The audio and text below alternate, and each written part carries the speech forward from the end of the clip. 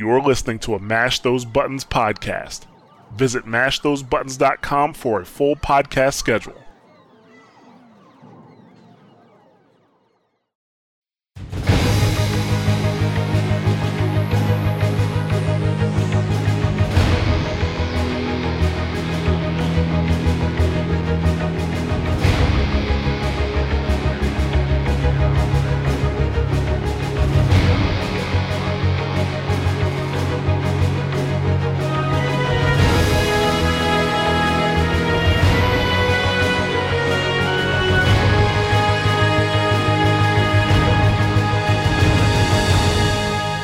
Hello and welcome to another episode of Watchpoint Radio, Mash Those Buttons podcast dedicated to Overwatch and its community.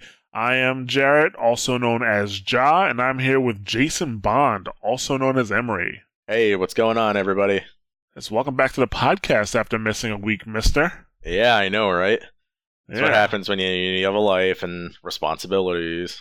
Oh, that means Ja has no life and no responsibilities. No, none at all. None whatsoever. Yeah, this is episode number 30. We are recording on November 8th, and this will be released on November 9th. So whether you're happy or sad about the election results, maybe we can help you out a little bit. This past weekend that passed is lots of information came out on Overwatch because it was BlizzCon. So that's pretty much what we're going to be talking about on this episode. We're going to be talking about Sombra, of course, the arcade, the new map, Oasis. We're also going to be talking about sound in Overwatch because there was a panel on Play by Sound that was very good, and I think had a lot of good information that people need to hear. We're also going to talk a little bit about the Overwatch Q&A, and there's a few, not a few user emails, there's a user email we're going to get into because we missed it last week. Before we get started, I'd like to thank Symmetry and Yarobi. I think that's how you pronounce your name because it's like Yar0B for joining me last night for community night. Sorry for those who might have wanted to participate and missed it. I take the blame for that because I really didn't organize it that well. We're still getting started with the community stuff. I don't think any of our other podcasts really do community nights, so we're trying to find the best way to handle it, and I have some ideas, and hopefully in the near future we'll have a better way to handle it. But thank you guys for playing with me last night, and later on the podcast we'll talk about future community dates. But before we get started, Bond, why don't you tell everybody how you're doing? How was your week in Overwatch? Oh, I finally got to play a little bit this week after not going back into it for a while. Logged in on Saturday and I got to play a little bit, and I played Mei. It was great. I'm starting to like Mei a little more, mostly because I can run around shouting "yay," and then I just say into the mic "amazing" and it's fantastic, and then I shoot people. Got in some PTR time there. I got to play a little bit of Sombra for a really long skirmish that went nowhere because PTR, and picked up some Reinhardt and got a little back in on that. Looking forward to some of the changes.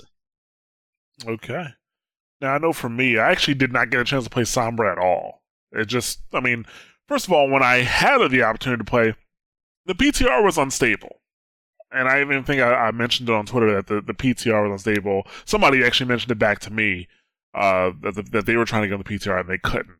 So, during my open time yesterday to get on the PTR, no, that really didn't happen. I did get a chance to check out her skins and her voice lines. And there's some... Did you check out her voice lines? Yes, I did. You did? Okay. So, yeah, did you catch the hacker references? I did catch the hacker references, yes. Yeah. Some of them were incredibly corny. Yeah, I guess this is an age check for the podcast. For those who remember Hackers the movie, greatest 90s computer movie, I think. It was the greatest 90s computer movie. It was amazing. Oh, amazing. Yeah, she has some hacker lines like, what was it? Mess with the best, die like the rest, and hack the planet. Yep. So mess with the best, die like the rest. I think a lot of those are going to be lost on some of the younger players, but for us older guys and gals, We know.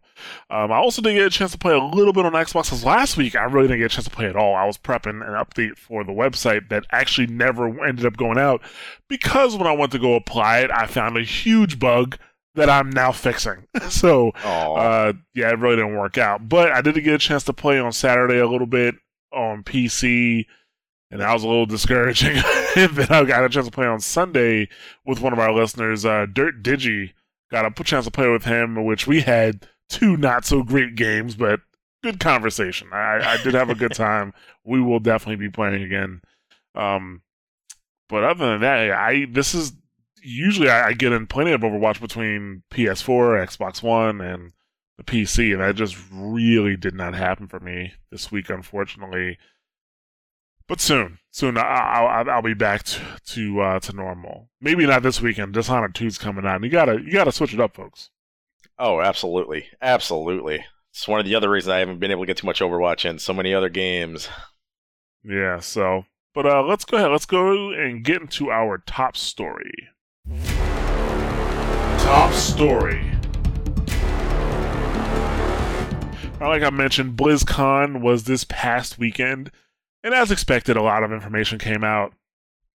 Some expected, like Sombra, some unexpected. I mean, I would say if you didn't catch the stream, or if you didn't have the digital ticket, you knew that Sombra was going to come, and more than likely she was going to hack the conference in some way. But the way they did it was pretty funny, I thought. Did you watch the opening ceremony? I did not get a chance to. Nope.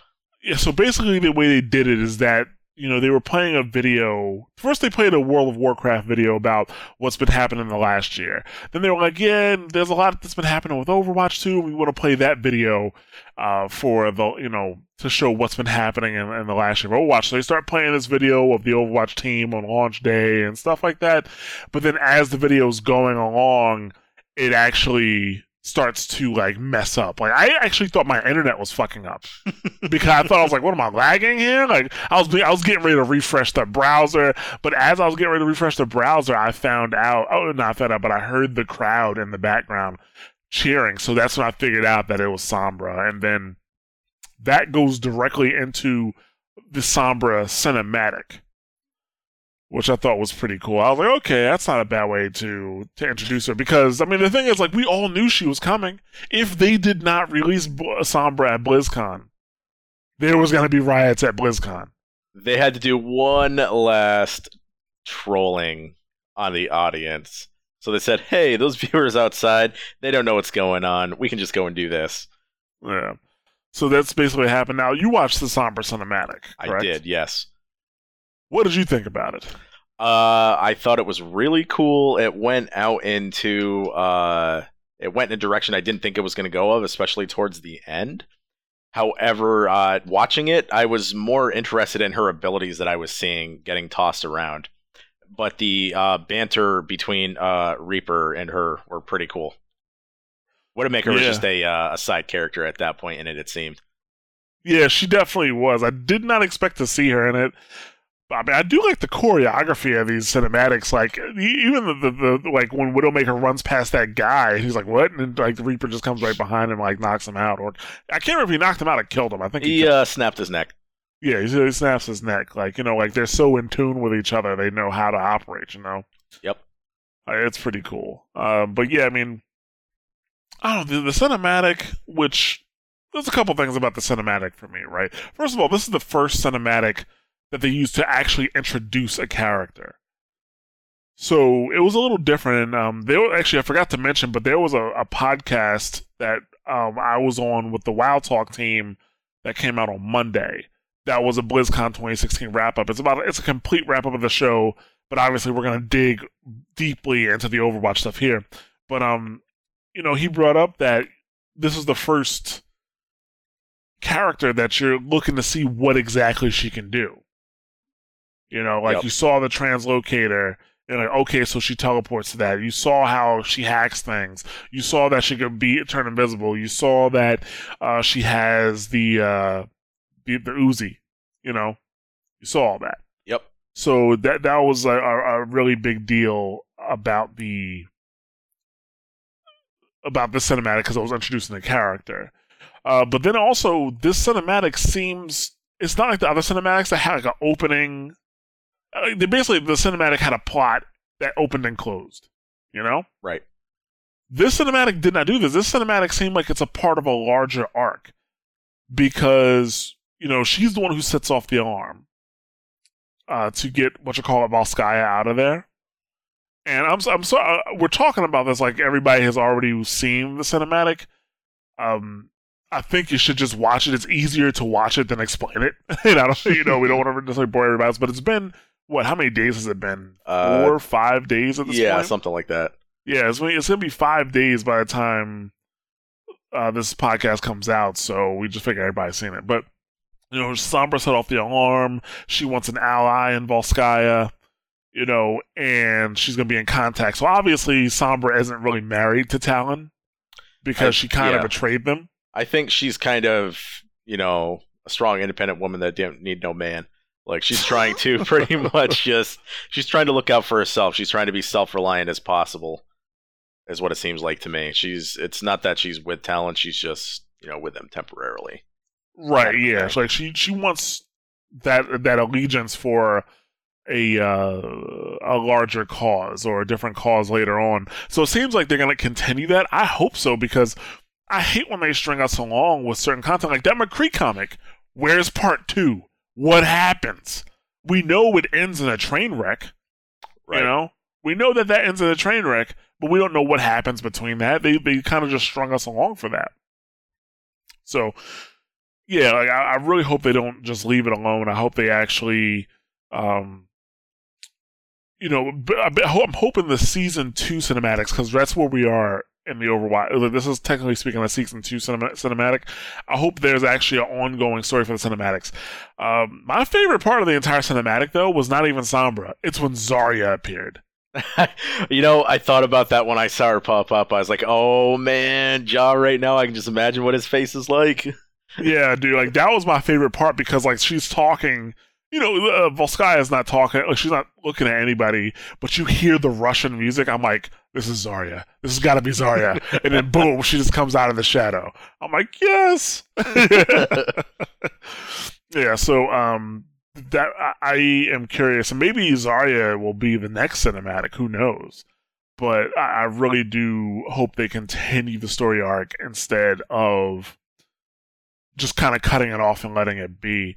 I mean, in terms of best to worst, I would say this cinematic rates right above the Soldier 76 one for me.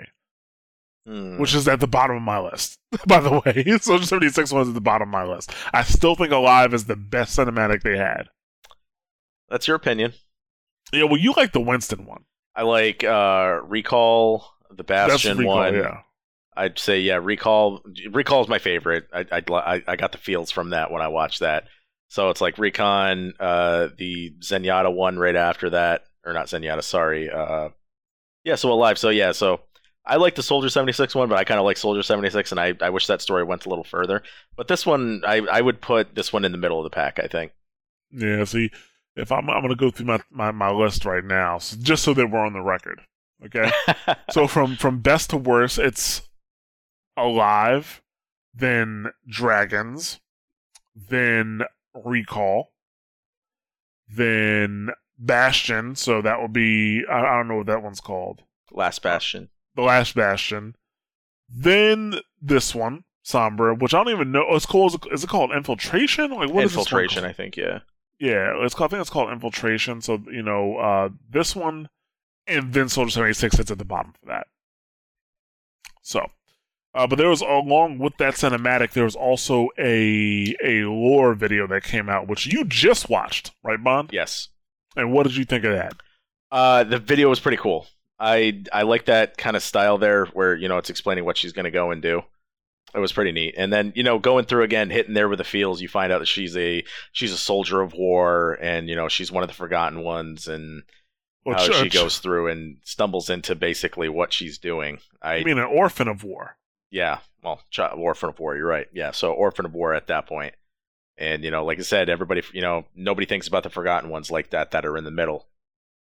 Yeah, exactly. Like, so basically her lore was that because of the Omnic Crisis, she was orphaned, but she found this, she found out her ability to hack. Obviously, it wasn't magically given to her or anything like that, but that was her gift. And she was a great hacker, and she hacked for the Los Muertos gang. Yep, Los Muertos. When she needed it, or when they needed it. And eventually somebody found out who she was. Like, she was very secretive, but somebody actually found her. And that's when she turned into the Sombra that we know now. Like, she augmented her body so that she can hack and shit like that. So, I would also suggest checking that one out. How long is that video? It could only be like a minute minutes. 30. Yeah, it's a small video. So, I would suggest checking that out. That's her basic lore. It's not the most enthralling. I don't know. To me, I think Winston's lore is the best. He is, from a lore perspective, he is my favorite character. Poor Winston. He just wanted love and peanut butter. That's all he wanted. Well, that's the thing. I'm like, because it's his attitude, everything that he's gone through, and the attitude that he still has. Mm-hmm. Resilience. So that's why I enjoy Winston's lore the most. Hopefully we'll get an actual video specifically for him other than Recall. Yeah, I don't know. I think they're probably going to go through all the other characters first. That's why. I think they're going to go through a character before we get something. 'Cause I would love to see more about with him and Harold Winston. Mm-hmm. And even with the gorillas getting out of control on the moon. I think that'd be pretty cool. I mean, that shot from the cinematic where they're looking at the Earth from the observatory, that's my desktop. It should be everybody's desktop. And when you're feeling upset, go look at that shit. And just say, wow. Yeah. I think the next one that's going to come out, I think, is going to be for May. No, maybe, yeah, because she does have that map coming out, so which we're going to get into. So maybe. Oh, that wasn't a joke. I just realized. Okay, let's talk a bit about Sombra's abilities, her official abilities now that we know. She can hack devices, and we're going to get back to that, so trust me, we're going to get back to her hacking. She can translocate, she can go invisible, and she has EMP as her ultimate. Now I want to talk about hacking last because it's probably it's probably her most important ability, to be honest with you. So translocate, for those who don't know, it's like a short range teleporter, pretty much, that only teleports one person. She can throw this device into different areas, and when she pushes the button, she will transport to that area. That translocator is not new to shooters. Anybody who's played Unreal Tournament will know that. That translocator was. I don't know if that's the first game that had translocator or not. But I know that's the first game I played that had a translocator. So, UT99. But, yeah, the translocation should make this pretty interesting. But that's what it does. It teleports you from one place to the other. She can also turn invisible, which is something that was predicted a while ago. That we heard those voice lines where people were saying something's not right here or detecting her. Apparently, you can hear her running or walking while she's invisible. Mm-hmm. But the thing about her, when she's invisible, she is completely invisible. There is no shimmer. There's nothing. The only thing that can pull her out of invisibility is if she attacks or if she's actually hit by something. She can actually, she can be trapped by Junkrat's traps. Yes, she can. Yeah. On that first hand. Yeah, she can be, and that's cool. You know what I don't like? I don't like the fact that when she has the Orb of Discord on her, she can go completely invisible still. I don't like that. I think Zenyatta should still be able to see her. Not see her, but at least see the orb. Right. I think Zenyatta should still be able to track the Orb of Discord when she's invisible. Because the thing is, the Discord Orb still affects her. If she is in Zenyatta's line of sight, and she's invisible, and she has Discord Orb, the Discord Orb still affects her. It just can't be seen. So I'm not a fan of that. She's cloaking herself, not the orb that's floating around her body. Yeah. Well, I don't know. Maybe it could be that they're trying to go and push it more towards. So in WoW, rogues have an ability called Cloak of Shadows, and when they do that, regardless of what dots are on them, they can just go and use that to clear all their dots, and they can vanish. They have another ability called Vanish, which will go and put them into stealth. regardless. I was like, maybe they derive some of the idea from that, and that's why it does that. Maybe, but this does not clear the Orb of Discord or any status to my knowledge. Right.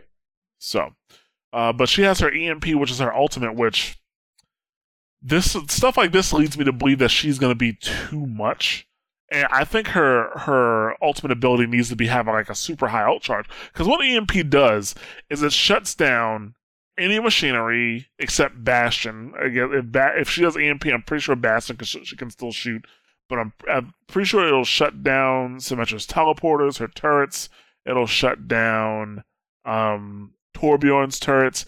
It'll break Reinhardt's shield. If your character uses shields, it destroys the shield. So Zenyatta will go from having 200 health to 50.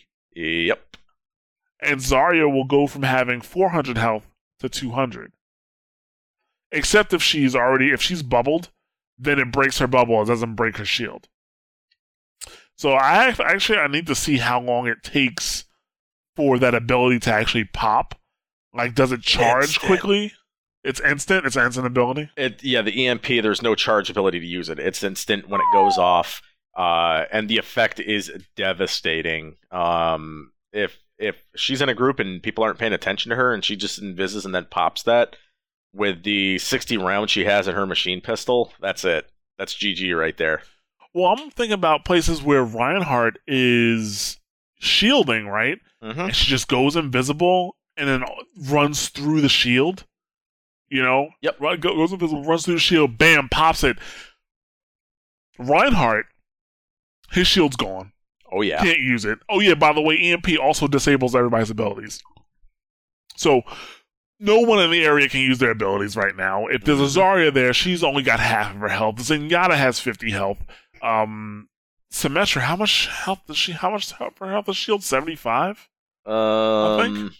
I'm not entirely sure. I can't remember how much health Symmetra has. It's just a shame considering how much I actually play her. Right. But yeah, yeah. But it basically really makes your team like very vulnerable, and I'm pretty sure it holds for like 5 seconds. Yes, it does. It holds for a very long time.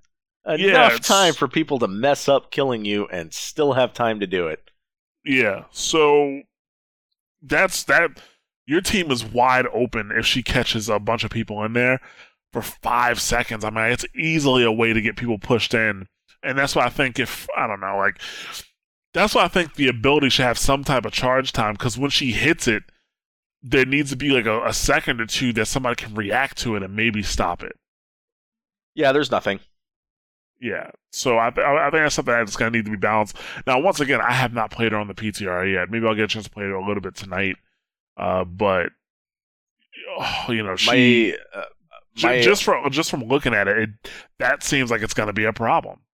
Okay, so with my interactions, because I didn't get to play as her that much, but I did get to play against her a lot, and I can tell you right now, the magazine capacity that she has in her weapon is devastating. I've seen her just destroy, from like people who had like say half to like 3/4 health and even lower. I've just seen her mow down 2 or 3 players with one magazine. Really? 2 or 3 players? It was insane. Yeah, she took I was on a Mei and we had a Tracer near me and then we had a Lucio, and she just destroyed all 3 of us after she went and popped that when nobody else was around. We were doing Ilios, and we were on the map where Lucio can knock you off, the balcony there. And while we're up there, we just ended up taking the place finally, and then she just pops out of nowhere, pops her EMP, and just wasted all 3 of us. We couldn't do a thing about it.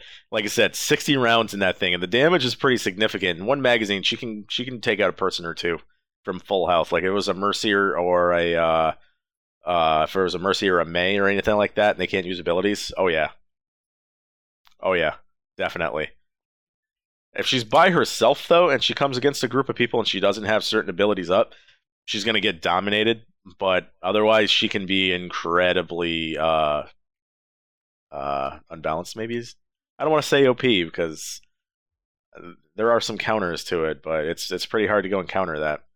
Well, it feels like any character they put onto the PTR almost immediately is unbalanced. Even though Anna, Anna was unbalanced when she came off of the PTR too, but I don't think we really felt the effects of her being unbalanced until she was in the general population. Right. With Sombra, you can just see, based off of what she can do and what she has right now, that she's probably gonna be pretty unbalanced. If they do put her in Gen Pop, like as a prison, like in the general population, I really hope they do not allow her into competitive mode until after Season 2. Because we still need time to adjust to her. And her 60, and I'm pretty sure they're gonna have to nerf that clip of hers. One thing I also think they're gonna have to nerf a bit is hack. And not necessarily what it hacks, but how quickly you can hack someone. Because I've seen some people playing, and I've seen videos, and I'm like, dude, that is so fast. If she does what she's good at, which is, my play style of go by as much as you can, be a big pain in the ass, but try to go in as unnoticed as possible. When she does that in some matches, when she just jumps into the fray and people aren't paying attention, that hack is going to be a game changer right there. Kind of like how Zenyatta's Discord Orb can be a game changer for groups. Right. Well, the hack, she can hack a Tracer mid, jump. Mid, I can't remember what the ability is actually called. But, when Tracer jumps around, she can do that, as a Tracer is doing it. That means she hacks too fast, in my opinion.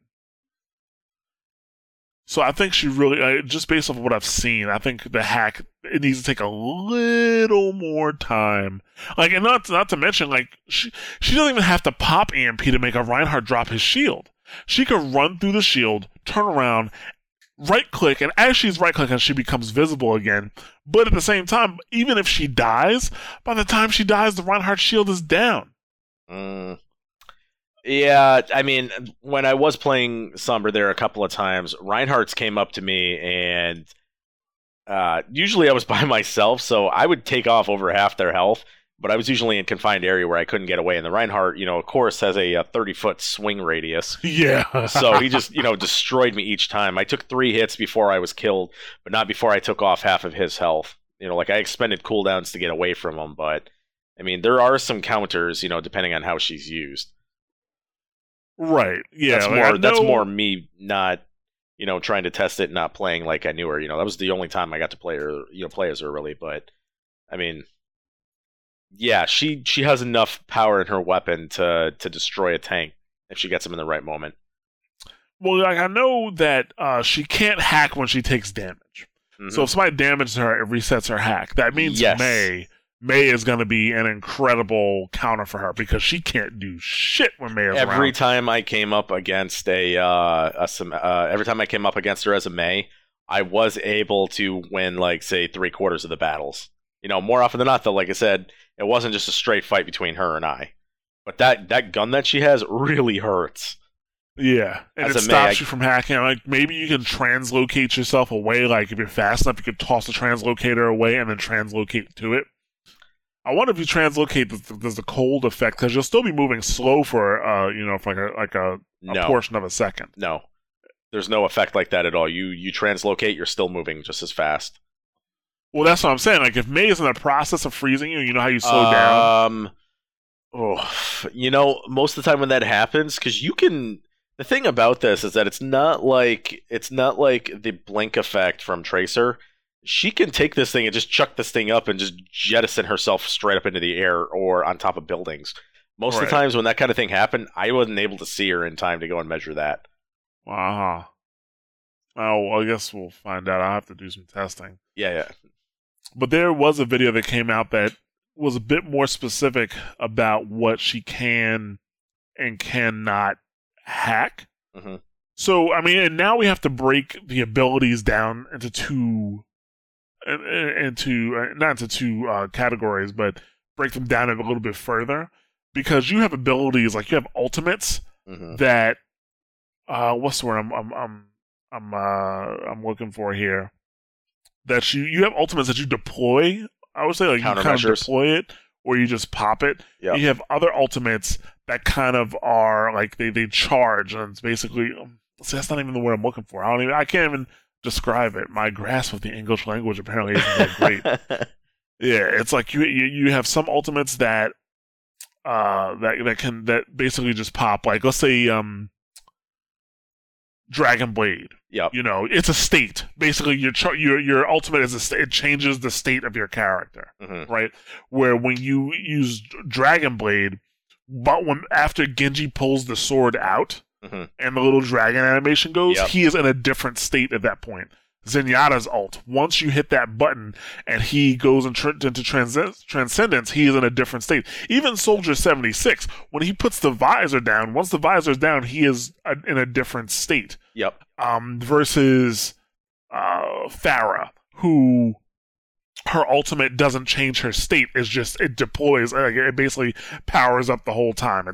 She gets empowered by it the whole time. Yep. Who else is like that? Most of the characters. Reaper is like that, and that's how I found out that her hack has a pretty long distance too, because I saw her hack a Reaper while he was doing his ultimate. I want to say the distance is maybe the same amount of the same size as Mei's. No, it's smaller than Mei's ultimate.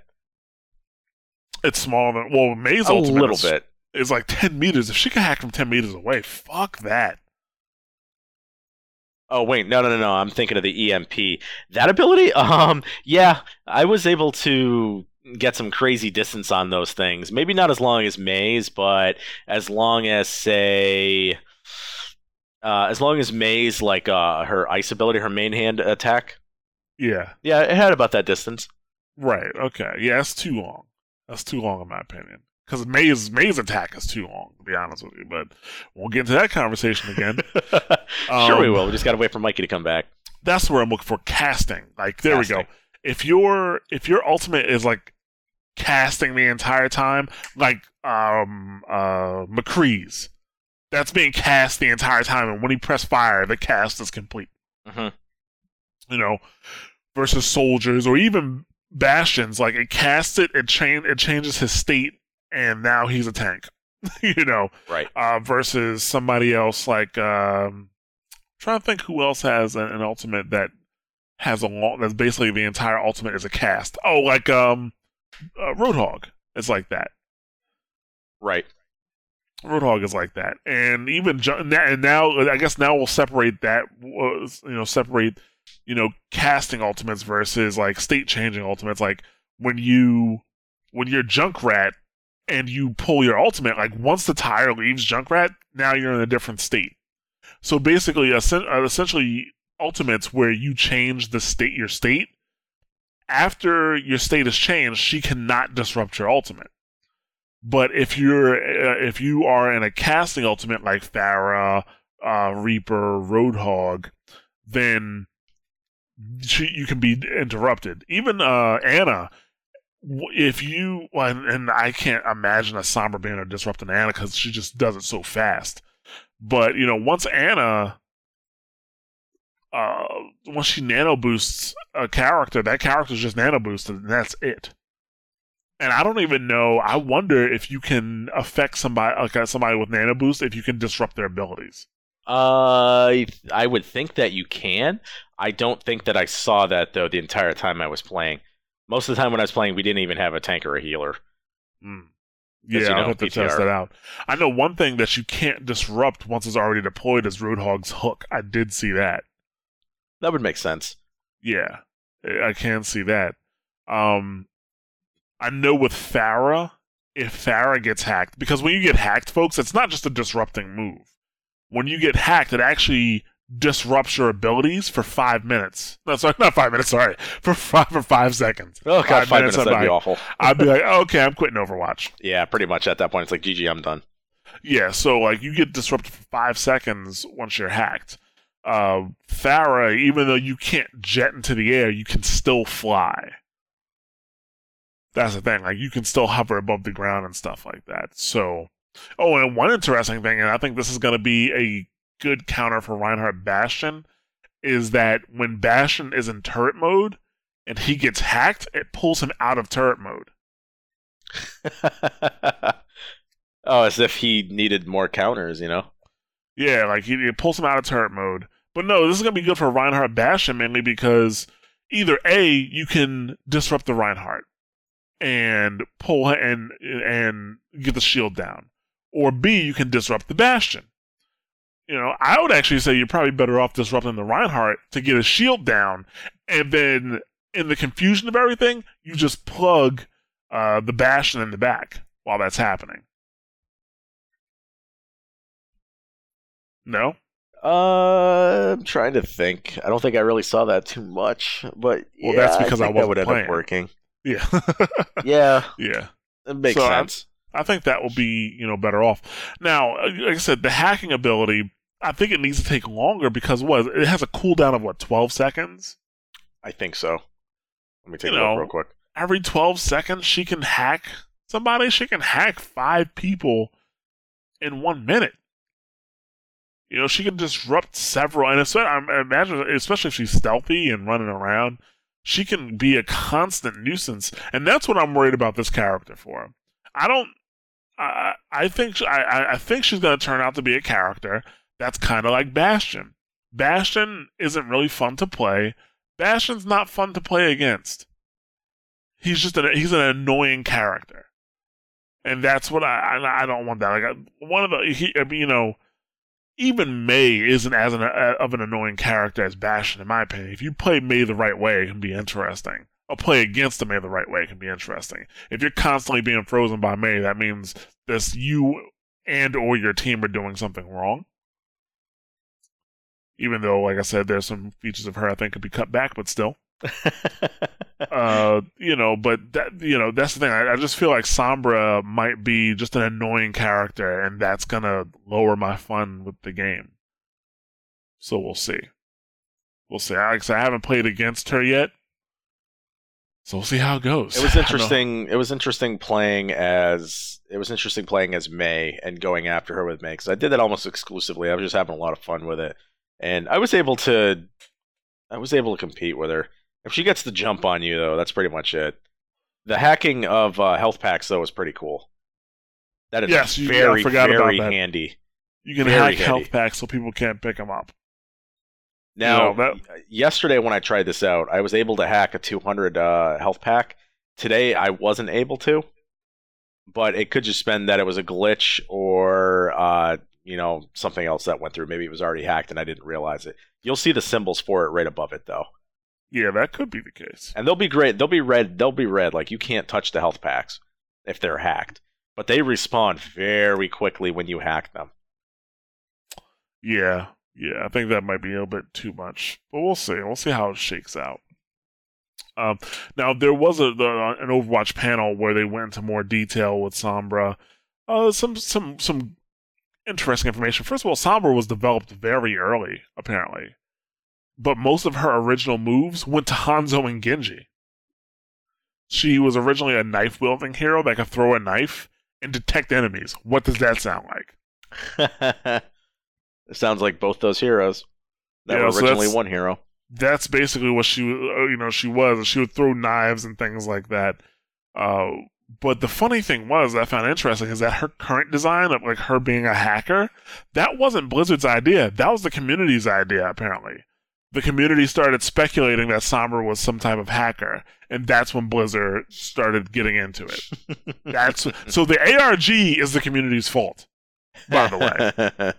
You have nobody to blame but yourselves. I have very mixed feelings about this. Yeah? Yeah, it's like how authors will change the ending of their book once people start to guess it and figure it out by accident. Not by accident, but they figure it out and then they'll go and change it. I don't know. Yeah, it was. I was like, really? That's how you got this idea? So, I mean, if they're taking community feedback like that, some of the other stuff that people are talking about may come true, like Doomfist being an Omnic. Yeah, I want them to come up with it. If they're gonna do Doomfist, I want him to look like the guy with the metal jaw from the Venture Brothers at that point. So please, go for that. Now another Aaron Underbite. There we go. Forgot. Yeah. Another interesting fact about her is that they had to redesign her because she looked too much like Anna. Originally, she was gonna wear a hood and stuff like that. which I think would have made more sense because that's kind of like her cloak. Yep. So I would rather see Anna without the hood and just have like long flowing gray hair than, Sombra not having it, to be honest. I kind of hope that they release some of the artwork for it and we get a chance to see some of that initial concept work. Yeah. So finally with Sombra, something I thought was interesting, that her hack highlight. Did you see that? Yes. Yeah, so her hack highlight, it actually starts off by showing somebody else's play of the game, but then she hacks it and shows that it's her play of the game. So it's a huge troll fucking play of the game. This whole character is all about trolling. Everything done to the ARG, the creation, and then that. Yeah. Now, Sombra is an attack hero, correct? That's what they have it listed as. Yes, offensive. I think this kind of proves that Blizzard doesn't know how to classify their heroes. I'd consider her a defender. Either a defender or a support. Like, she silences people. That's what she silences. That's why, well, again, I don't think I would do support because she doesn't directly shield or heal or do anything like that. However, she does have the ability to go and hack health kits. I would say defender is more of her role. Maybe. And she excels at being a defender, too. Like, her and Reaper teamed up. Like, that'd be pretty damn deadly. Like I said, I need the player, but I would have put her into support, and Symmetra should be in defense. Like, because clearly Symmetra doesn't belong in support. We've had that conversation before. Yes. Symmetra belongs in defense, but for some reason they didn't put her there. But, I think it kind of shows that Blizzard doesn't necessarily know how to classify their heroes. So, I don't know. The next hero we may get is, like, a defense hero, but it should be a tank. Baron Underbite Doomfist. Yep, Baron Underbite Doomfist. You heard it here, folks. You heard it here first. Yeah. So, but let's move on from Sombra. There was also some additional news about the arcade. And no, we're not talking about the Brawl arcade. There's actually a section in Overwatch that's going to be called the arcade now. And basically, I guess all the new game modes are going to be funneled there. All the Brawls that you play now, I think they're available there on a playlist. So you can just go into the Brawl playlist and it'll go and it'll just cycle through them over and over again. There will be new 1v1 game types and 3v3 game types. I don't know how I feel about 1v1s because the game isn't built for 1v1s. Now, I know the 1v1 type they have available now it's like 1v1 mirror match. So you and whoever you're playing against will have the same exact character. And I guess essentially you just have to kill the other person. Sombra versus Sombra. Yeah, like I don't really know how that's gonna work out, and I don't know how much fun that could really be. Like you're a Reinhardt, I'm a Reinhardt. Charge each other. Just charge each other at the same time. Draw. Yeah, everybody wins. Exactly. Like when they said 1v1, I was like, I'll pass. Then there was 3v3 game types, which is actually an elimination game type, and I don't know how that's gonna work either because this game wasn't built for 3v3 elimination. Like, elimination, it's just like when Destiny added Trials of Osiris. And don't get me wrong, Trials of Osiris, I guess a lot of the community likes it. I never enjoyed it because Destiny is not built for elimination. It's not balanced for elimination. So neither is this game, and I'm not excited for it, but whatever. There is a 6v6 no-limit hero pick game type in the arcade. And the reason that's important, because Quick Play is going solo pick. Hallelujah! Yeah. Hallelujah! Quick Play is going solo pick. They have heard the prayers from the Church of Jah, and they are making Quick Play solo pick. I gotta say, out of us here, I have not heard of another person who likes this. Dude, all of my friends want a solo pick. All the other guys I play, all the guys I play WoW with, like I talk to them about it because they know I do this podcast and they asked me what I thought, and I was like, oh hell yeah! I was like, I cannot wait for that. It's fantastic, and everybody else was it was all salt and QQ. Well, they probably how often do they play Overwatch? They played enough to where they're getting upset about it because they say, oh, it's quick play. I just want to go in there and fuck around. I'm like, well. Go in arcade. Yeah, exactly. Now you can go in the arcade and fuck around. They needed to separate those players because there's people who want to play quick play but they want solo pick and they don't want to play competitive, which is completely viable. Like that's Mike. Yep. Mike wants to play quick play, and because he doesn't care about competitive. Yeah. And the thing is, now I think this is going to filter bad players out of competitive. Yeah, might go and do that, and I'd be all right with that. Not saying that Mike is a bad player, but I'm saying like there's a lot of people who play competitive right now because they hate hero stacking and quick play. Yes. This is good for everyone. And you know who this is really good for, I think? You? Consoles. I think this is great for consoles because no Torbjorn stacking? Well, not just that, but I think with consoles, like first of all, the population of Overwatch is diminishing on console, for sure. I do know that based off of the type of player that I find, especially on PS4. Highly competitive players all the time I'm coming across, which is not a problem, but usually when most of the players you deal with are highly competitive, that means that the population is dwindling down on that game. You know, not saying it's dead, because it's definitely not dead. Plenty of players playing it. It just could be more. And I think when this gets implemented on console, the single pick quick play, you know, a lot of people who didn't have their level high enough to play competitive or weren't interested in playing competitive but didn't want to play quick play because it would just be straight up silly sometimes, because hero stacking, as much as it is a problem on PC quick play, it is like 5 times worse on console. Hero stacking is ridiculous. I played when I was doing my run to 25 on the Xbox.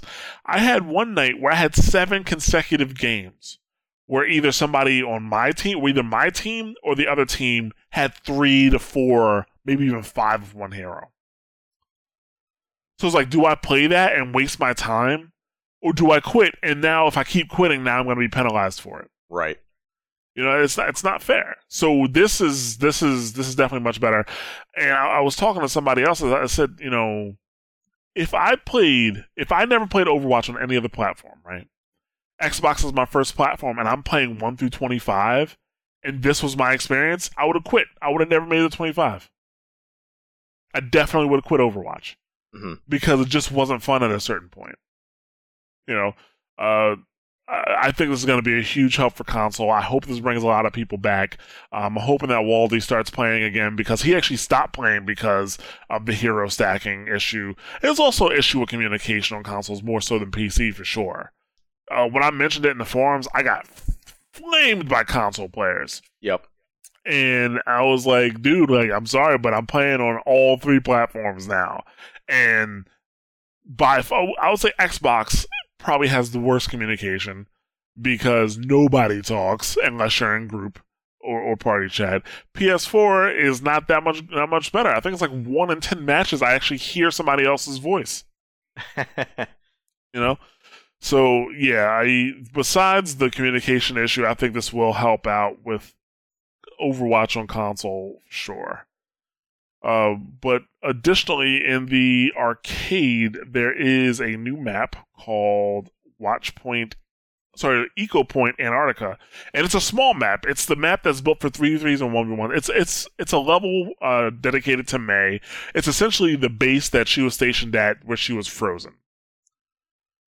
And I think there's even one place where there's like a bunch of pods, and there's like warnings on all the pods, and only one is open. Yep. You know, so I'm interested to at least check it out, but I don't see myself playing a whole lot on that. I kind of wish that they would bring this out for the main map rotations for the game. Well, they'd have to make it bigger, of course. Right. Which I think they should definitely go and do. New maps like these are always cool, and I think this looks really cool. Like, there's no reason they couldn't go and bring this out. And it adds to the lore, too. There's no reason for it to not be, you know, for anything other than 1v1 and 3v3. Yeah. Well, they did give us a regular new map soon called Oasis. And you know what that looks like? That looks like the Anna comic, the one where Soldier was in it. Yes. That's where it looks like they are. The compound he was going after? Yeah, the compound he was going after. It looks someplace like, you know, like I guess Middle Eastern, if I'm using that correctly. And it's a control map, but this has jump pads. I don't know how I really feel about jump pads and Overwatch, because I do like the fact that only certain characters have vertical mobility. Like, if you want vertical mobility, you need to kind of sacrifice a character slot. You know? Mm-hmm. Right. And I like that. So, I don't... Oasis is not on the PTR yet. I think it's coming to the PTR in December. It'll be interesting to try that map out. It'll be interesting. I'm still hoping Antarctica gets brought out to the main game modes. I don't think so. I think they're like they're working on multiple maps at a time, but there's so many considerations they have to take when they work on these maps that it takes them forever to get, new ones out. So I think we're gonna see Oasis probably release sometime in January. I kind of hope not. I really don't want them to release Oasis until I don't want it available and competitive until Season 3, because we're going to be in the middle of Season 2 if this thing comes out, shortly after being on the PTR. Mm-hmm. I don't want a brand new map in the middle of the season in competitive. I know you're heavily against that. It doesn't bother me as much. I kind of like, the new stuff that's put in every once in a while. I think it's refreshing. I do too. Just don't put it in the middle of the season. Like, you put it, because now, since we're only going to have a week break between seasons, at the end of the competitive season, put it into the rotation in the new week, let people play it for at least a week to get used to it a little bit, and then go from there. So yeah, I really don't think it should be added into the rotation until the new season, but we'll see. One of the big things they talked about was Overwatch League. Did you look into this at all? I didn't get to, no. Okay, so the Overwatch League is not just like an online league you sign up for and you play, and that's kind of it. Overwatch League is looking to take esports really to a new level, and I put quotes on that, and I'm going to get to that in a minute. So what Overwatch League is offering is regional teams. Like, basically, they are going to have... the Blizzard's going to set up the league. Then there's going to be people who are bidding to be team owners in specific, regions. Like, Philadelphia, Los Angeles, Chicago, New York, stuff like that. So they're going to be, making teams regionally. Then in those regions, they're going to have combines where players are going to come and they're going to try out and they're going to try to form a team based on those combines. Players who actually make the team will have salaries. They'll have benefits. They'll sign contracts. It's from what I've read, it's up to the team owners to kind of find revenue streams. That with merchandising and stuff like that, I guess. That's where that's where they're looking to have the money come in. The reason I said I put quotes on new is because I don't know if anybody else remembers, but this sounds exactly like the MLG Combine. I think the last MLG Combine they had was in 2010. I don't know. I was never big on the MLG Combine to begin with, to be honest with you. But this sounds exactly like the MLG Combine. And Nick from WoW Talk made a really good point that, Activision / Blizzard bought MLG, I think, sometime this year. So, are they trying again? It could be that the MLG Combine was just before its time. The MLG Combine was before League of Legends got big. It was before League of Legends got big. It's before, you had these huge Dota tournaments. It's before you had these huge StarCraft tournaments. A lot of games that were competitive started getting bigger. Look how much bigger Counter-Strike got. In Counter-Strike, people competing in Counter-Strike for 16 years. Yep. Even Dota, I think Dota came out in, was it 2003? I can't even remember, when Dota originally came out. And, that it really didn't get huge until League of Legends, which I'm not going to get into how that became so big. If you really want to know, find me on Xbox, we'll talk about it. But, maybe it'll be successful this time, the MLG Combine. Well, not MLG Combine, but, these Overwatch leagues and combines. Don't get me wrong. I know that there's a lot of people excited for esports, and stuff like that. But how much money are people willing to spend on their regional teams?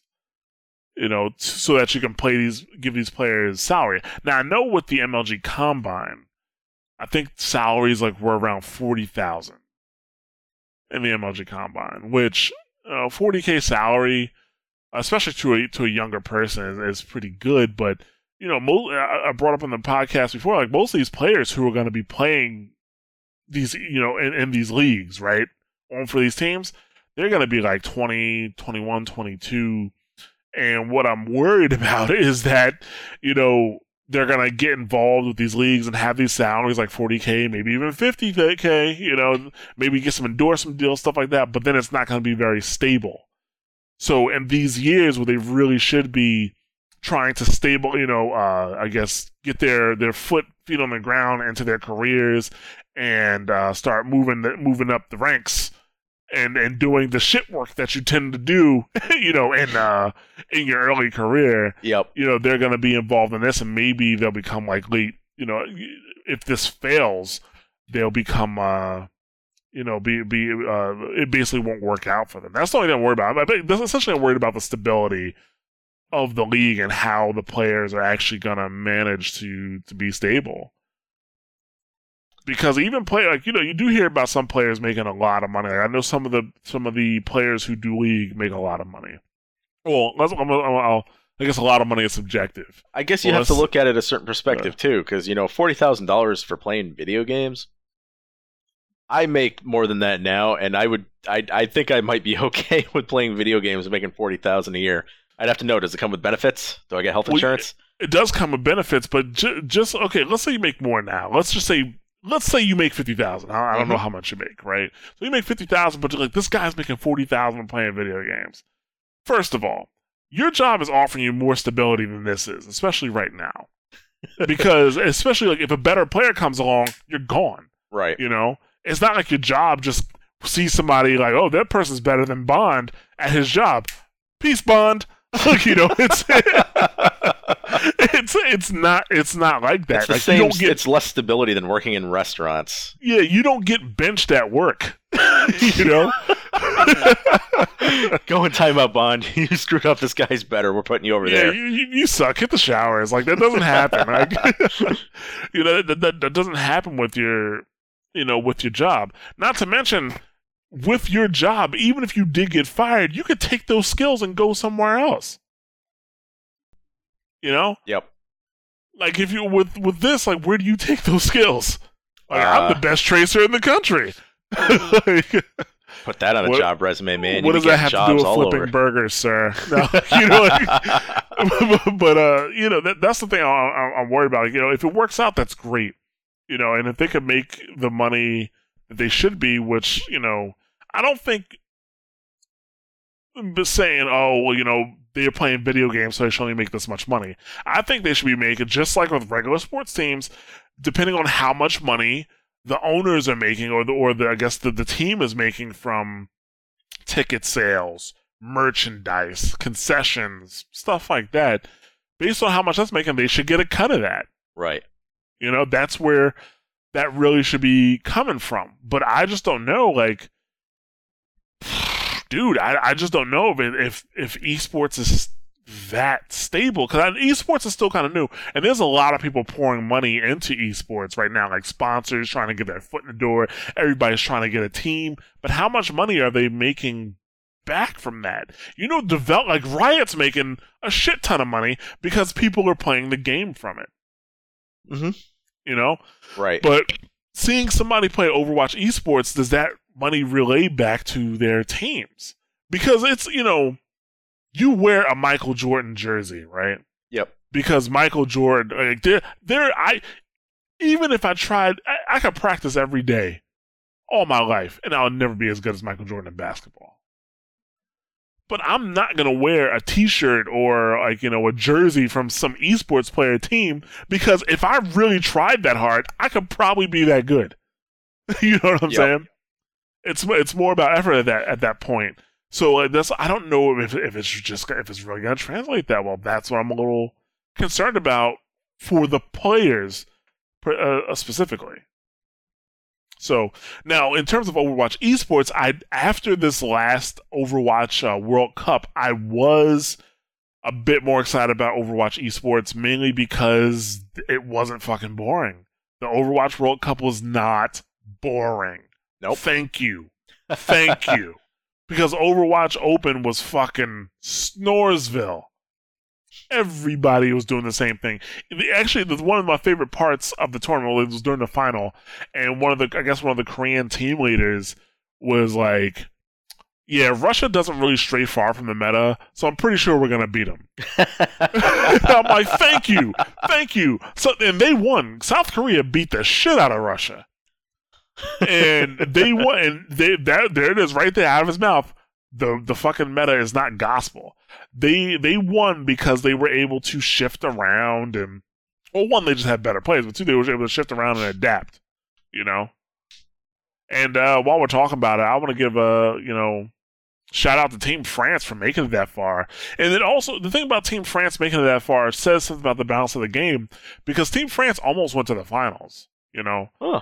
And they really, I mean, they only had 2 pro players on that team. 2 pro players.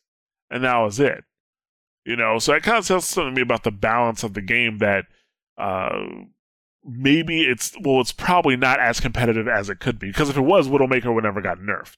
Me and Nick had a pretty long conversation about why publishers and developers should not be running their competitive communities.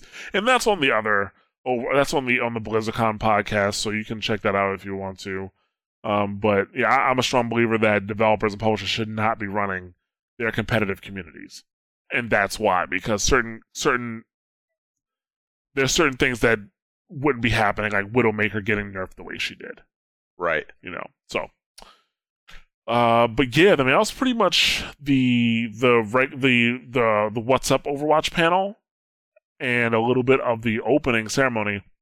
Like I said, I did want to talk about the play by sound panel that they had. I thought it was very, very important, specifically for console players. When I was playing with Dirt Digi this weekend, we even talked about it a little bit. The fact that I don't think a lot of players on console are wearing headphones, or maybe even listening to the sound all that much, because I see console players constantly being snuck up on by people with loud footsteps, like Reaper. Like, I was able to, the same team, I was able to get behind twice and do my Reaper ult and got a quad kill. Twice. You know? And I wasn't crouching, you know, I wasn't really being sneaky about it. I just, got over them, jumped into the crowd, pressed Y, and that was it. And then on top of that, I see so many people get snuck up on by Bastions. He has the loudest footsteps in the game. He is not a stealth character. Yep, clomping around. I think because pretty much every PC player I play with plays with headphones. That's just a PC thing. Absolutely. You play with headphones, and a lot of us play with very nice headphones. Yes, we do. And even Overwatch, even if you have your headset on with the Xbox or with the PS4, you're still getting your sound through the speaker. And that's not, and especially if you don't have, and first of all, if you're playing with your TV speakers, may God have mercy on your soul. Okay. But if you're playing with TV speakers, you're really doing yourself a disservice. I mean, even me playing with my, I have a sound bar for the TV that has my games on it. Yep. So even the sound bar, I get directional audio out of that, and I still prefer to play with headphones. I have a decent pair of headphones. What are these headphones called? They're the XO7 Pros Turtle Beach from Xbox.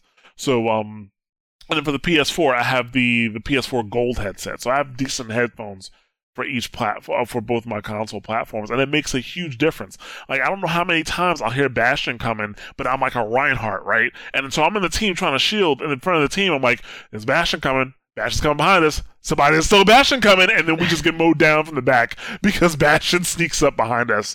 You know, it's really a problem. The play-by-sound panel, though, really, they go in depth about how the sound works in Overwatch and how it's built to help you play the game.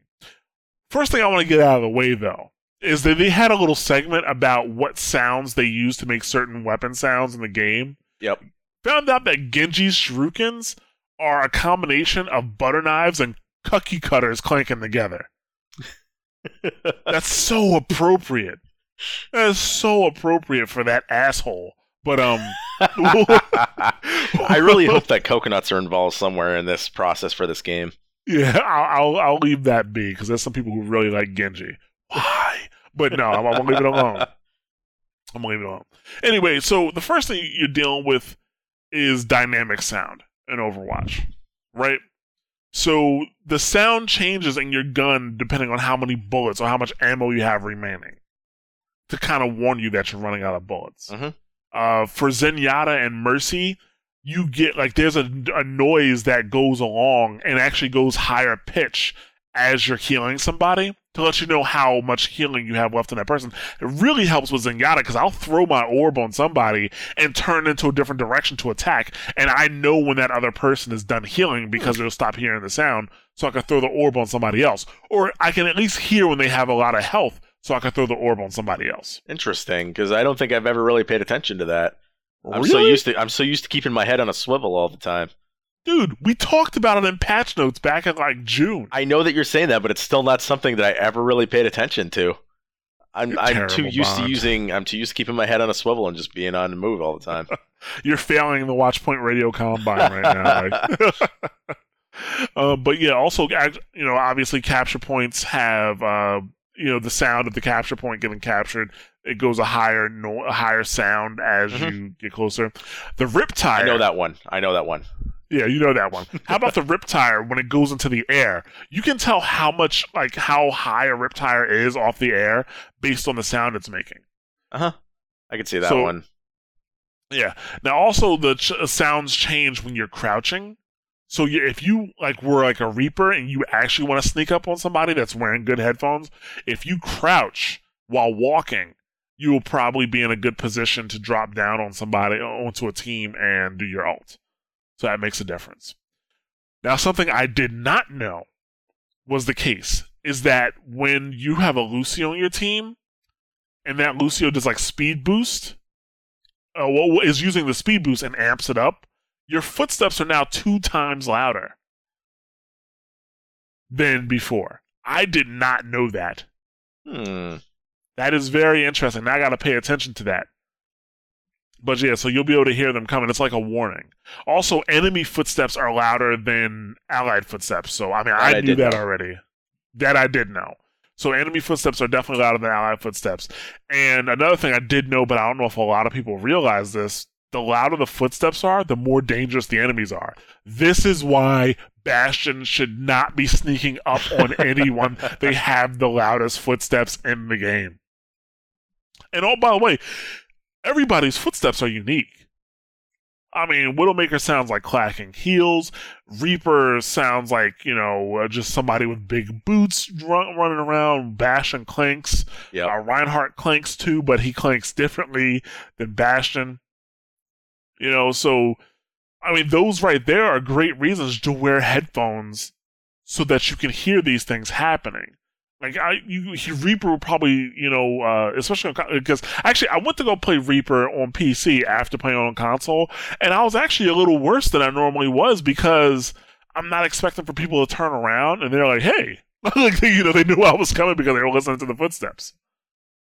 So, but additionally, something else I knew, but I'm not sure if everybody knows, is that for the ultimate voice lines, they're different depending on if a friend is throwing it or if an enemy is throwing it. So I know, like for Mei, for example, when an enemy is throwing that devil snowball thing, whatever you want to call it, her freeze, she says something in Mandarin. I believe it's Mandarin. It's high noon she's somewhere. An enemy. Huh? It's high noon somewhere. Yeah. That was for those who. Did I redeem the Overwatch podcast there? Watchpoint? Yeah, you did. You brought back some history. That's Overwatch. That's Watchpoint Radio history, where we used to say that every ultimate that you heard in a different language, they were just saying it's high noon. So in May's case, when she's your enemy, she says something in Mandarin and she throws it. But if she's your ally, she says it in English. So, well, she said, I don't know if she's saying the same exact thing, but she says her voice line is in English versus Mandarin. Still high noon. There you go. Unless you speak Mandarin, if you don't understand it, get the fuck out of there. Yeah, I can't remember if Diva says something in Korean or not. I cannot remember. Well, because at that point, you're not paying attention to what she's saying. You're paying attention to get the fuck out of there. Yeah, that is true. I know Reaper is one that just says die, die, die. Like, he doesn't have any. That's all he has. He's a simple man. And same thing with Reinhardt. It just says hammer down. Like, that's it. There's only one. But Hanzo, for example, I mean, there's other examples of this. Because I know with Hans, I just notice it more with the characters that are non-English speakers because it's a completely different language. We can tune out our own language pretty easily. Exactly. So, like, when I hear the dragon consumes you, I know it's our Hanzo versus the other thing he says, which I'm not even going to try to butcher. Okay. So, yeah, that's important information. That because I know so many people that as soon as they hear the dragon consumes you, they start running away. Like, is that ours? Is that us? And it's like, no. Same thing like Zarya. She said when she does her ult as an enemy, it's in Russian, but as an ally, it's in English. So, and I'm pretty sure McCree has a different voice line for his allied ultimate. So, we'll see. I don't think so. I think he still says it's high noon regardless. Oh, yeah? They all say it's high noon. Yeah, because that's exactly. So when that happens right there, I typically, I'm like, whatever, I'm hiding either way. I don't care. I look for my McCree first, and if I can't see my McCree, I'm like, nope, fuck this. I'm you out. just do a quick 360? Yep. I'm like, I'm out. Now, something I did not know is that how sometimes your allies will say stuff like behind you? Mm-hmm. So when they say that, apparently nobody else can hear that except you. That means if they say behind you, somebody is actually behind you. Oh, shit. Yeah, I did not know that. Dude, I'm going to be all paranoid now listening for this stuff. Well, it's funny because it's kind of like, before it was like, oh, there are people behind you. I'm like, I wonder who they're talking about. It's like, you, dog, they're talking about you. So yeah, if you hear somebody say like certain voice lines, they will maybe only you can hear it. So now another important thing is threat level. Like I knew kind of what threat level was, which I'm sorry, Bond, I wrote treat level. I see that. It's okay though. I changed it in my mind. Yeah. So yeah, and then the show notes I wrote treat level. Sorry about that. But threat level is basically the volume of each character and what they're doing changes based on how much of a threat they are to you. The system works automatically. So it calculates, the factors that it does its calculation on is based on who are you looking at, who's looking at you, who's close by, who's shooting their weapon nearby, who is using a dangerous ability, and who's damaging me. So, I mean, the guy had it wasn't a complex explanation or, explaining how it worked, but he had a pretty good diagram saying, like, let's say you see a Mercy, and the Mercy is running away from you, but there's a Widowmaker looking at you. When that Widowmaker shoots at you, it's going to be much louder than the Mercy that's running away from you. Even if the Mercy is turned towards you and shooting at you, the Widowmaker her shot's going to be much louder because it's that much more dangerous to you. So it's also one of the reasons why when a Reinhardt's around, you can hear his footsteps over almost anybody else, especially if he's close to you. Like if he sounds like he's right on top of you, but he's not right on top of you, he's really close to you. Like you are in danger. You need to probably run the opposite direction. So, I mean, these are all reasons why when you play Overwatch, you need to wear headphones. Yep. And I know a lot of console players don't necessarily wear headphones for everything, but because a lot of console games don't use directional audio the way Overwatch does. So I don't play consoles for this, and I don't play much console gaming that much anymore these days, but is it mostly due to because the only thing that comes through those is other players talking. And not really. Like I hear the game sounds just as well as I hear players talking. Sometimes better. Because that's like, if that were the case, that'd be a viable reason for me. Because people are assholes. So yes, well, that is the reason why a lot of people don't put on headphones. I completely get that. I mean, I get it, but if you want to play the game effectively, like, you actually need to put headphones on to play Overwatch effectively. I also understand that too. That's the thing. Like, if you have a low SR and you don't wear headphones, that may be part of the reason. You have a much better understanding of where people are and what's going on the map if you're using headphones. That's just the truth of the matter, unfortunately. Sorry. That's how it bees. So yeah, I think console players, like I said, on PC most of the time, most of us wear headphones, but you don't even have to have extraordinary headphones. Like, I know that the headphones I got, the XO 7 Pro series, they're like $150, and not everybody wants to drop $150 on a pair of headphones. But you can find decent headphones for like, $60, maybe $100. Like, I would, if you're playing Overwatch that much that you're listening to this podcast, get yourself some headphones. You deserve it. You deserve it.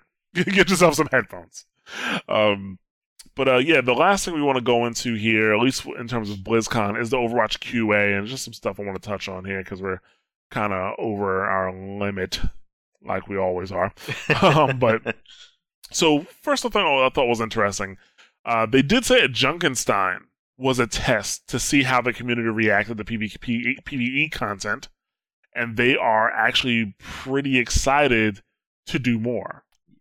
I liked it. I had fun with that, and I didn't get to play with it as much as I had wanted to. But I like that PvE content right there. Like, not enough shooters these days have that sort of co-op content, and it really sucks that they're moving away from it into more just strictly PvP. I hope they do more with this, and I hope it goes far. Maybe you should actually play console then, because plenty of console games have co-op. I can't. I like being on the PC way too much. I have good headphones. I have great headphones on the PC, but I also have a PS4 and Xbox One. I have great headphones for those too. There's really no excuse. I don't know how you're going to win this argument with me. It's just not my thing. I don't like playing shooters without a keyboard and mouse. It just does not work for me. I tried. The last one I did was Halo. I was doing Halo, I think, Reach, to follow Reach, and it's just not the same without being an FPS without a mouse and keyboard to me. All right, you're a loss. But they say they are working on improving Roadhog's hooks. They know that's a problem, so we're gonna have some work coming there. Now we always talk about them forcing people in the team chat, that they need to force people in the team chat. They said they will not force people in the team chat because they are worried about private conversations going public, and that they're looking for better ways to educate the players. And they seem pretty stern on that. So I don't think we're gonna see them forcing anybody into team chat, even though they should, because it does ruin games. Specifically on console, it is so bad. It is so bad on console. People not hopping into team chat with their groups, because the thing about console is not just that people are in group chat; they're in party chat, and when you're in party chat, you're actually outside of the game's chat. To come from party chat into team chat is a pain in the ass. We have a process that we do it on PS4, but it doesn't work for everybody. Sometimes you got to restart your game. It's a pain in the ass to deal with. So yeah, I mean, perhaps we need to stop using party chat in game, and on the consoles, and start using the group chat so we can easily flip between team chat and group chat. But we'll see. So yeah, it does not look good for forcing people into team chat. What else do we have here? Oh yeah, I really like this. I really wish Mikey was here to talk about it, because he'd probably hate it. But Reaper used to be able to collect souls of the dead, which he can still do. But when he collected souls before, they were the same souls that Mercy would see, and if he collected them, they wouldn't be able to res. I love that idea. Oh. I love that idea. I'm pretty sure every Mercy man is like, no. Oh, God, I love that idea. Make the Mercy work for it a little bit. You know? Now she just flies to a soul and raises her hand and reses the whole team. No, make sure that she's keep saying, hey, you gotta kill that Reaper. That Reaper's gonna take your soul if you die. Oh, man, it's the Boogeyman. No! Yeah, I would love to see that. Woo! That would be awesome. That'd be mean. Oh, God, I would love that. I'd play Reaper so much. just to do that. Now, finally, they also, and there's way more questions in the Q&A, but these are just the ones that I found interesting. They, or answers I found interesting. They said they won't create a solo queue because Overwatch is a team game. They said they want to find ways for you to find people to play with. And they're working on it, quote unquote. And I'm just kind of like, really? There's a really easy solution to that. You create an LFG in game. That's all you gotta do. You create an in-game LFG. That's it. Yeah. Yeah, they have that for some other games right now, so. Or if you want to be snazzy, you create, in-game LFG with a companion app. Make an Overwatch companion app where you can find groups, and it'll link you together in-game. Boom. Problem solved. I'm gonna go take that to the forums. I'm gonna link my forum post so everybody sees it, and then you guys can support me. Please support me, please. Yeah, but yeah, that's that. The Q&A was good. Those are the top things that I saw from the Q&A that I thought were interesting, at least interesting to bring up. I really hope Mikey, we remember to talk about this next week, and Mikey can tell me to go fuck myself. May? Huh? It's all about May, right? No. She could tell me to go fuck myself with the, he could tell me to go fuck myself with the Mercy thing that I was talking about. Yeah, so we shall see. Now, we did have an email that I wanted to bring up. I meant to bring it up last week, but I actually did not have a chance. It was from Suicidal. And he was actually replying from a few shows back about the new controller settings. And this is what he said. I forgot about this from a few shows back, but the new controller settings felt even more like garbage. I was so disappointed. I rebuilt my PC and started playing there. Getting used to keyboard and mouse after all these years has been slightly interesting, and I am still having my dumb moments in game, but enjoying the PC game much more. So, for Suicidal, the control changes did not help him at all. Didn't make it any better. He actually says it was worse. So I guess that's that. I'm gonna see if I do have you on my friends list on Battle.net. I just don't think we've been playing at the same time. But if I see you online, I'll toss you a line there so we can play together. But that's unfortunate. I've been enjoying the new changes to the console controls, and it did take it took me a little while to adjust, because now you just can't, you have to be careful about slamming your thumbstick around on either side of the controller, because if you go too far left or too far right, you're gonna spin too fast. So now it takes a little bit more control, but I do think that it is better, but that's just me. But hey, welcome back to PC. Welcome back. Welcome back. Me, Bond, Mikey, we all play on PC. We actually have we're going to get into it, but we have a PC community play tomorrow. And hopefully you'll be around, so we'll see about that. But yeah, sorry for not getting to your email last week. I think me and Meza just went over too far last week, and that's why I had to cut that part. But yeah, sorry about that. So does anybody else have any comments on the new controller options? Like, have you been liking it? Have you even noticed the change? Let us know. Write in or hit us up on Twitter. Let us know. But yeah, that's gonna bring us to the end of our show. Obviously, Mikey wasn't here.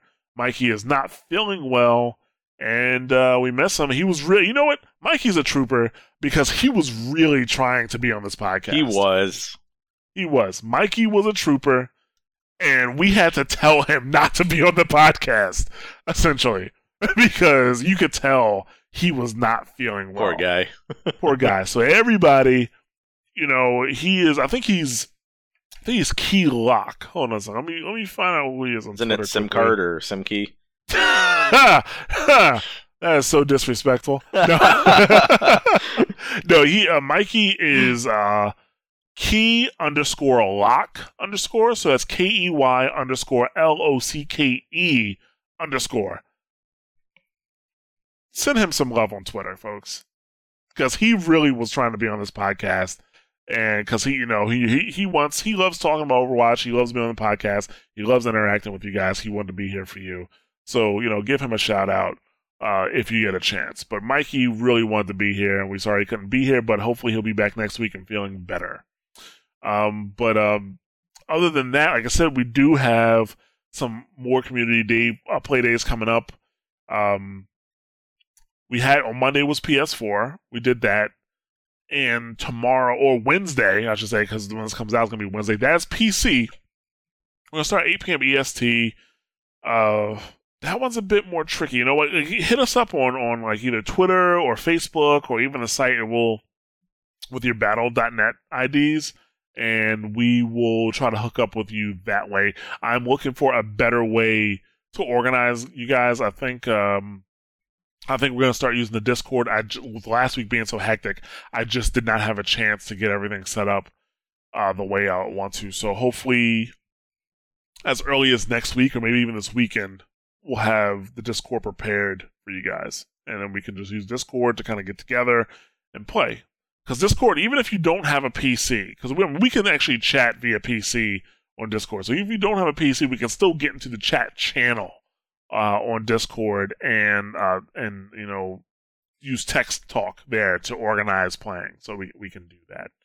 Other than that, once again, I want to talk about the Heroes of Overwatch group on Facebook. I am part of that group. It's a great group of guys and gals who play Overwatch. And if you're looking for people to play with and people to help you out, whether with your placement matches or with ranking up, stuff like that, they are there and helpful. Like I said, it's a really nice group of people. So check out Heroes of Overwatch on Facebook if you are on Facebook. All right. Bon, do you have anything to add? Hopefully we'll see some people tomorrow night for the community event when we go and do that, and hopefully I'll see you around in Overwatch. Yeah. Oh yeah, also, we're going to do PS4 again on Thursday. And no, I am not forgetting about Xbox. It's just that Mike really wanted to be on the event yesterday, or he wanted to play, but he was not able to. And I told him we could do it again this Thursday if he wanted to. So on Thursday, me and Mike will be available on PS4 for playing, and we'll organize that way. So just hit us up if you want to play Thursday night, 8 p.m. Eastern Standard Time. All right? Yeah, but that's it. Thank you for listening. We are available on multiple podcast platforms. We're available on iTunes, Overcast for iOS, Google Play Music, Stitcher Smart Radio, Player.fm, Pocket Cast, SoundCloud, and we have an RSS feed for those of you who like to use your own podcast readers. We are on social media at twitter.com/mtbsite. We are on facebook.com/mashthosebuttons. We are on youtube.com/mashthosebuttons.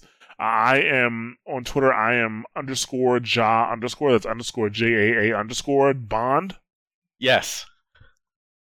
What are you on Twitter? What is your Twitter handle? Hold on. I know this. Damn it. No, I don't. Wait. That's how much he uses No, I don't. Yes, I do. Hold on.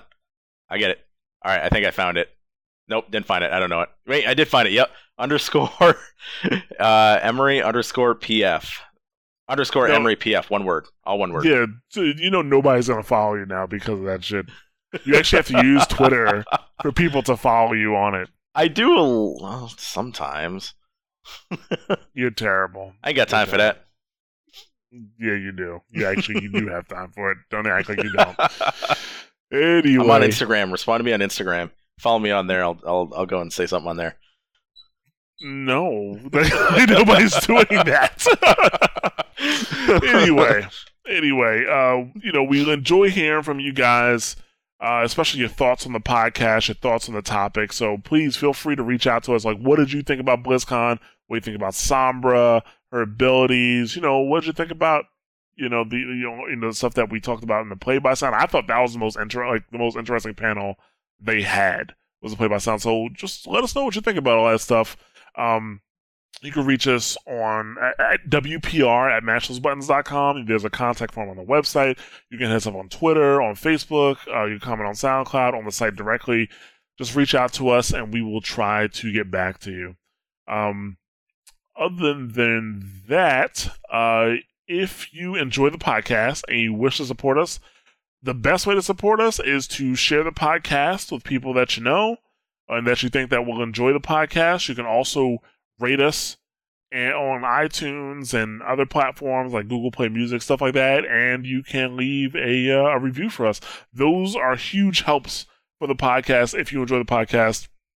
And every time you guys do that for us, we really, really appreciate it. Thank you very much. We love getting emails. Yes, we do love getting emails.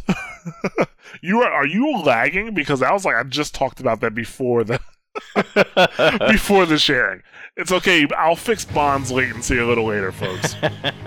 Anyway, we think you should stay tuned after the show to hear what's coming up this week on Mash Those Buttons. And you should go to mashthosebuttons.com/shows to see all of our podcasts. So, like I said, thank you for listening. We will catch you guys next week. Take it easy.